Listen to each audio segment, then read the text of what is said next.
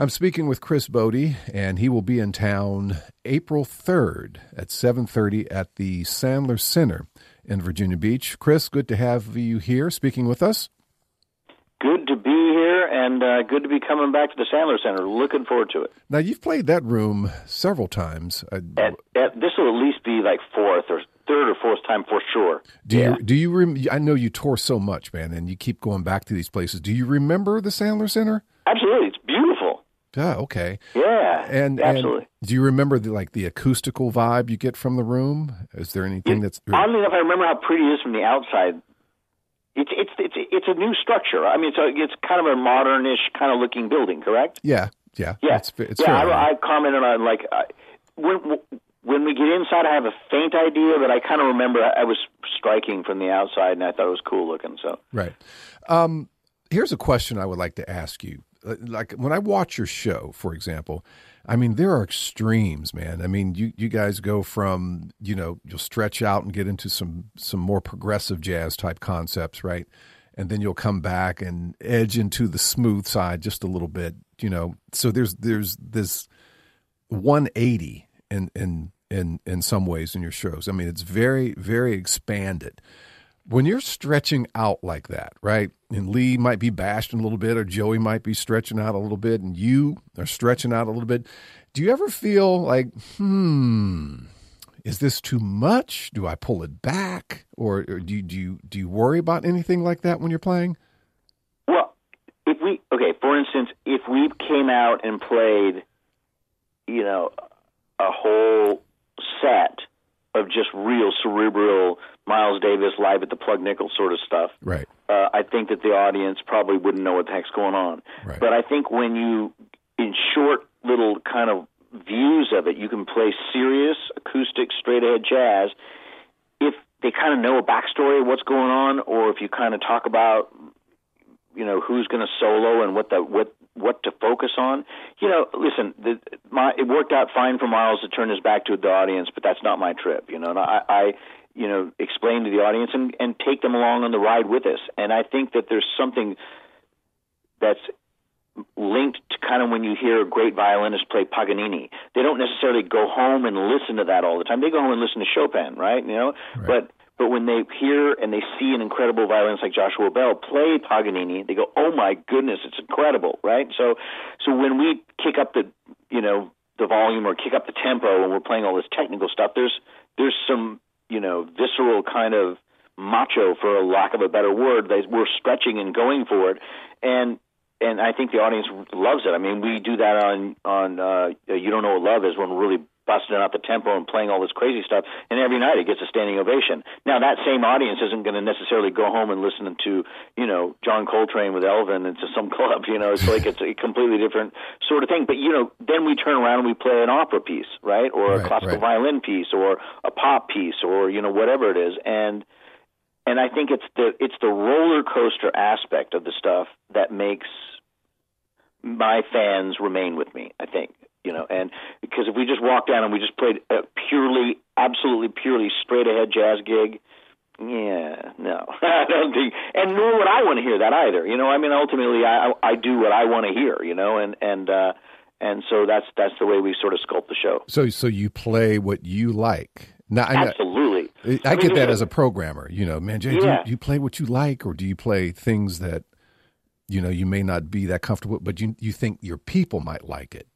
I mean, to be honest with you, I'm probably way more comfortable and way more known for playing all the beautiful sort of cinematic stuff than I necessarily am going to knock Lee Morgan off some sort of jazz critic's perch. It's not. It's like, okay, my records for the large portion are completely different than my live shows. The live shows have all that roller coaster stuff, but the records are unabashedly romantic and trying to, sound pretty, and so I'm focusing on my sound and the phrasing and to try to make it beautiful. And I'm very much at home in that situation. But I also recognize, and we've added saxophone now to the band, and we're coming out and we're blazing. So we need to do that to also keep it interesting for us, because we're on the road now 17 years, 265 days a year, and so we just can't come out and just play just the pretty stuff. We need to push the envelope. Who's playing sax with you now? Andy Snitzer. And okay. Yeah. Great player, man. Awesome. And Great. You mentioned something about solos. Like, is it plotted out before you come out? Like, who's going to take a solo where? Or do you go with the moment? What it's feeling like? That sort of thing. It's plotted out in the sense that we know who's going first and who's going second, and who's going third. It's one of my major pet peeves when I either feel like the band is a jam session, like in other words, who's going to take a solo no one knows, right. Or if they just do the same solo order on every single song. Like this is a little detailed, but like I never even have the same person counting off the song. It's always different. Everything is totally kind of planned that way to make it completely seem, one person plays the intro, the next person, no one really ever counts off a song. We just begin. Mm-hmm. And we played with each other so much we kind of know where it's at. So we do plot out who solos first, but that's it. From whatever it goes on after that, it's all kind of up for grabs. What's your preference in playing? I mean, first of all, I'll compliment you on your tone, man. I mean, you have a beautiful tone, Thank you. Great intonation. I love the way you play to the mic. I mean, all those things. Thank you. You do it enough, and you practice. Clearly, you woodshed a lot, but you play so much. But what did you have a preference like forget fans for a second, okay? Do you just what would you be playing? I mean, we've added a couple things from Kind of Blue, Blue and Green, and so what. But Blue and Green is for me is a real sweet spot because you're playing pretty, but also you can play through harmony, Right. So there's a set of chess moves, intelligently speaking, musically, that differentiate you from someone that doesn't necessarily have, the maturation or the content or whatever. Like on a jazz musician level, you can like it, but then there's the beautiful part that exists in Blue and Green that the audience is like, oh my God, this is incredible. So I love that stuff. I also love playing, Hallelujah or When I Fall in Love, or we walk out with the band, or I guess at the end of the day, I'm a trumpet player, and so my relationship on stage isn't necessarily with the song that we're playing. It's with the relationship I'm having with the trumpet, because I got to practice the thing every day to make sure it doesn't fight me every night on stage. Right. So many hours that I'm mostly concerned about a physical, oral kind of how it's sounding and how the trumpet's resonating in my body and stuff like that. And so that's kind of what I'm thinking about most of the time when I'm playing. You play so much, and there's so much energy and exertion, man, over the course of a performance. Like, I was thinking about Maynard Ferguson, for example. I mean, he had like multiple hernia operations, and I think that was because physically the way he played the trumpet. Yeah. Do you worry about like anything like that on that level? Because you play so much? Yeah. I mean, I would like to say no. I mean, I think as a trumpet player, you have to realize that anything you could get a hernia, you could get a back or your lip, right? Back spasm, or you could get Bell's palsy or lip thing. Yeah, there's a million. Your shoulder could get screwed up, or numbness in your fingers. I mean, there's a lot of things that people get as they get older. That's why I get up and I go to the practice room every day for 4 hours, because I don't want to lose that elasticity of my sound, and what happens generally, especially if you look at all the great jazz trumpet players, like even using Miles Davis as an example, when he was in his 40s and his early 50s, how he was not only so much better than he was in his 20s and 30s, physically and maturation-wise, and his ability to improvise, and his band behind him.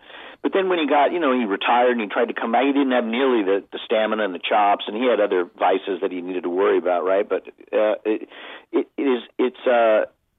being a trumpet player is a lot of work, and it's a lot of hand-eye coordination that nobody sees on stage, but you're just working it out in the practice room all day long, and so that's what I really try to maintain, is to try to maintain that kind of strength on the horn.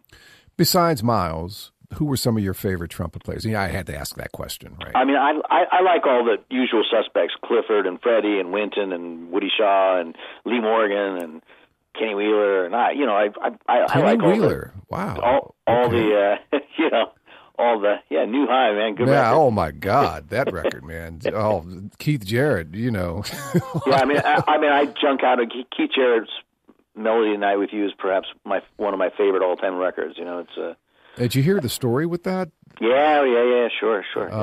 The chronic fatigue syndrome, I think that's what I had heard. Yeah, and he gave it to his wife as a present. And I think when the family went to sleep at night, he went into his recording studio and just hit record and played. For those listeners that don't know what we're talking about, the album's called The Melody at Night with You, and he plays a series of standards, but he plays it kind of more like Chopin. It's not really like a jazz record, but it's a beautiful record, and it has such a cult fan base. So, like, when I'm on a plane or if I'm at home, I just put that on, and it's just like end of day, it's like the best. Because you're listening to art on such a high level, and you're also listening to stuff that you can just drift off into, and that's what Miles Davis's Kind of Blue had, the same way, and so few records have that ability to have great musicians on it, but also it can just kind of act as a tapestry if you want. One of the things that really was intriguing to me about that record is how little improvisation is on that record. Right, it's basically melody. But the harmony is almost like Chopin. It's like classical music. Yeah. It's not swung. It's played like the way you would a ballad in jazz. Mm-hmm. But the harmony, and if you go to multiple viewings of Keith Jarrett, we are really getting intense here. If you go to multiple viewings of Keith Jarrett playing, say, for instance, I Loves You, Porgy, he's playing. It's almost like it's worked out, written out. He's almost playing note for note that, and so much thought went into preparing what he played. It's kind of like classical music, but boy, is it brilliant. It's great. Mm. And to wrap this up, man, when you talk about trumpet players, obviously you've gone through some lineage. When you think of, like, there's a difference between, like, great trumpet players or great guitar players, great piano players, great drummers, whatever, but there are the ones that change the landscape. And like Coltrane did, for example. Sure. From your instrument perspective, who would you put in that category? In the one or two or three players, and why? Well, Miles, Clifford, Freddie. Interesting. I mean, I love Freddie. Don't get me wrong. I love Miles because there's just nobody better than him. No one cooler phrasing wise than them. I happened to get with Miles and listen to that music from then on out, where a lot of people backed up into Louis Armstrong first, which I think is totally fine. I get where they're coming from that. But you also got to bear in mind, like people that really changed the landscape also were represented by a certain time. In other words, no matter what, Lady Gaga is never going to be the Beatles, right? Because it's a different time. I mean, that's a bad example, but John Mayer is never going to be Bob Dylan, in other words, right? So if you say, John Mayer, what do you think about your new record? Oh, great. Well, John Mayer's worried about John Mayer's audience and his career and his life, right? But Bob Dylan changed the world because the world was open to that change. The Beatles got off that plane to do the Ed Sullivan Show, and the world was waiting for that change, to quote a John Mayer song, waiting for the world to change. And so I think with the way that we're all connected now, someone to come along and like change the landscape of music, it's much more fractional. It's much more smaller scope. So besides Miles, you don't think there was another trumpeter that had that? Yeah, well, no, because they were all alive at the time when the world was waiting for that, right? So the jazz musicians of that generation and Louis were able to really change the landscape. Whereas Wynton, in my opinion, one of my favorite trumpet players and perhaps technically one of the greatest of all time, came and exploded for his thing, but changing the landscape of jazz is, it's harder to say whether that he did that like Miles and Clifford and Lee Morgan and Freddie, because that's when they were inventing jazz. That's or right. Dizzy. I don't find myself listening to Dizzy all the time. I love Freddie's sound, the warmth and the fatness of his sound, and Clifford the same, and Wynton of a person more in my generation. And then, of course, sitting way over on this own island by himself is Miles, because he had that ability to not only play the trumpet but break your heart, and a lot of times, the other artists had swagger and stuff like that, but they didn't have that tenderness, that absolute simplicity and beauty that Miles would unleash, and it was just, to me, it makes him the greatest. The thing, why wasn't the harmon mute used more in jazz? Why did Miles decide to say, I think I want to try this? Dizzy used it, but what Miles did that was so interesting is and you mentioned playing into a microphone. I mean, I got a lot of that from when you look at those old videos of the way Miles would put that mute kind of right on the microphone, not too close, but like an inch and a half, and play soft. Right. Whereas everyone else, like Lee and those guys, they played pretty full on all the time, lots of volume through the horn all the time, and Miles turned it inwardly and used that mute to like really draw out a haunting, dark, beautiful thing, rather than Dizzy playing over like Night in Tunisia with the harmon mute. See what I'm saying? Does the mute affect your intonation? Yeah, you adjust with the tuning slide. It's hard for some people. I don't find it a problem. I'm lucky that way, but to a lot of people, it's hard to play in tune. It also depends on what kind of mute you have. I have great equipment, so it's my mute's from the 60s and my trumpet's from 1939, and I'm real fortunate with my setup, particularly on the trumpet. Yeah, but you had to work at that, though, man. That's not. Well, yeah, you got to work at it, but yeah. Well, Chris, look, I know you're a busy guy, man. It's been a lot of fun talking to you, man. I can sit here and we can just talk music. This is certainly the most in-depth interview I've given in a long time, and it's so much fun for me. And I hope the audience went along on the ride for us, because boy, we got some pretty detailed stuff going there. That was great. Well, our audience can handle it. That's for sure. And you don't know me. I know you don't know me, but I also play the music. So, fantastic. James Genus, a good friend, and right on. Billy Great. Childs and all those guys. Yeah, and I was just talking to Billy Childs the other day. He's great, man. Yeah, what a great.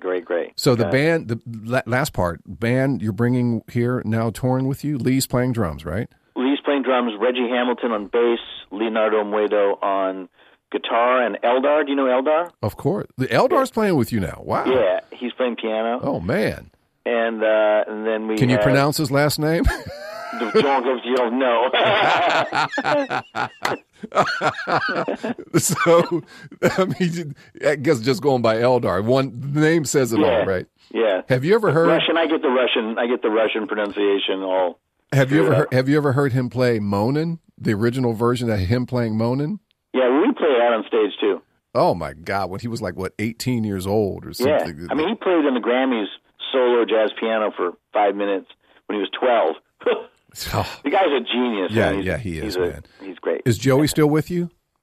Joey's he's doing spot dates. He won't be in this one, but he just did a week with us in San Francisco, and he did Japan with us for a week, and he's going to do some dates. Yeah, we get him when we can. We got him out west a little bit in April, but sadly he won't be there. But man, how great is he? He's fantastic. And I'm embarrassed because I forgot her name, the violinist. Is she with you on this tour?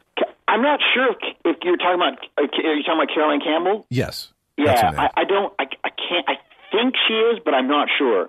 But if she's not, then don't worry. We got someone great, because we kind of mix in and out of 3 different violinists right now. So it's either going to be Delaney or Sandy Cameron or Delaney Harder or Caroline Campbell. So, and I'm sad to say I don't know who's going to be on the gig, but it'll be someone good. Well, Chris, thank you so much for taking the time to speak with us. Chris Botti, the concert is April 3rd, 7:30 p.m. at the Sandler Center in Virginia Beach. Chris, a pleasure. Good luck to you, buddy, and hopefully I can make it down to the show. But it's our radio fundraiser week, so that might be kind of tricky. But okay, well, thank you for the great interview. I had so much fun. I really appreciate it. My pleasure. All right. Okay, take care. Good Bye-bye. luck. Take care. Bye. Bye-bye.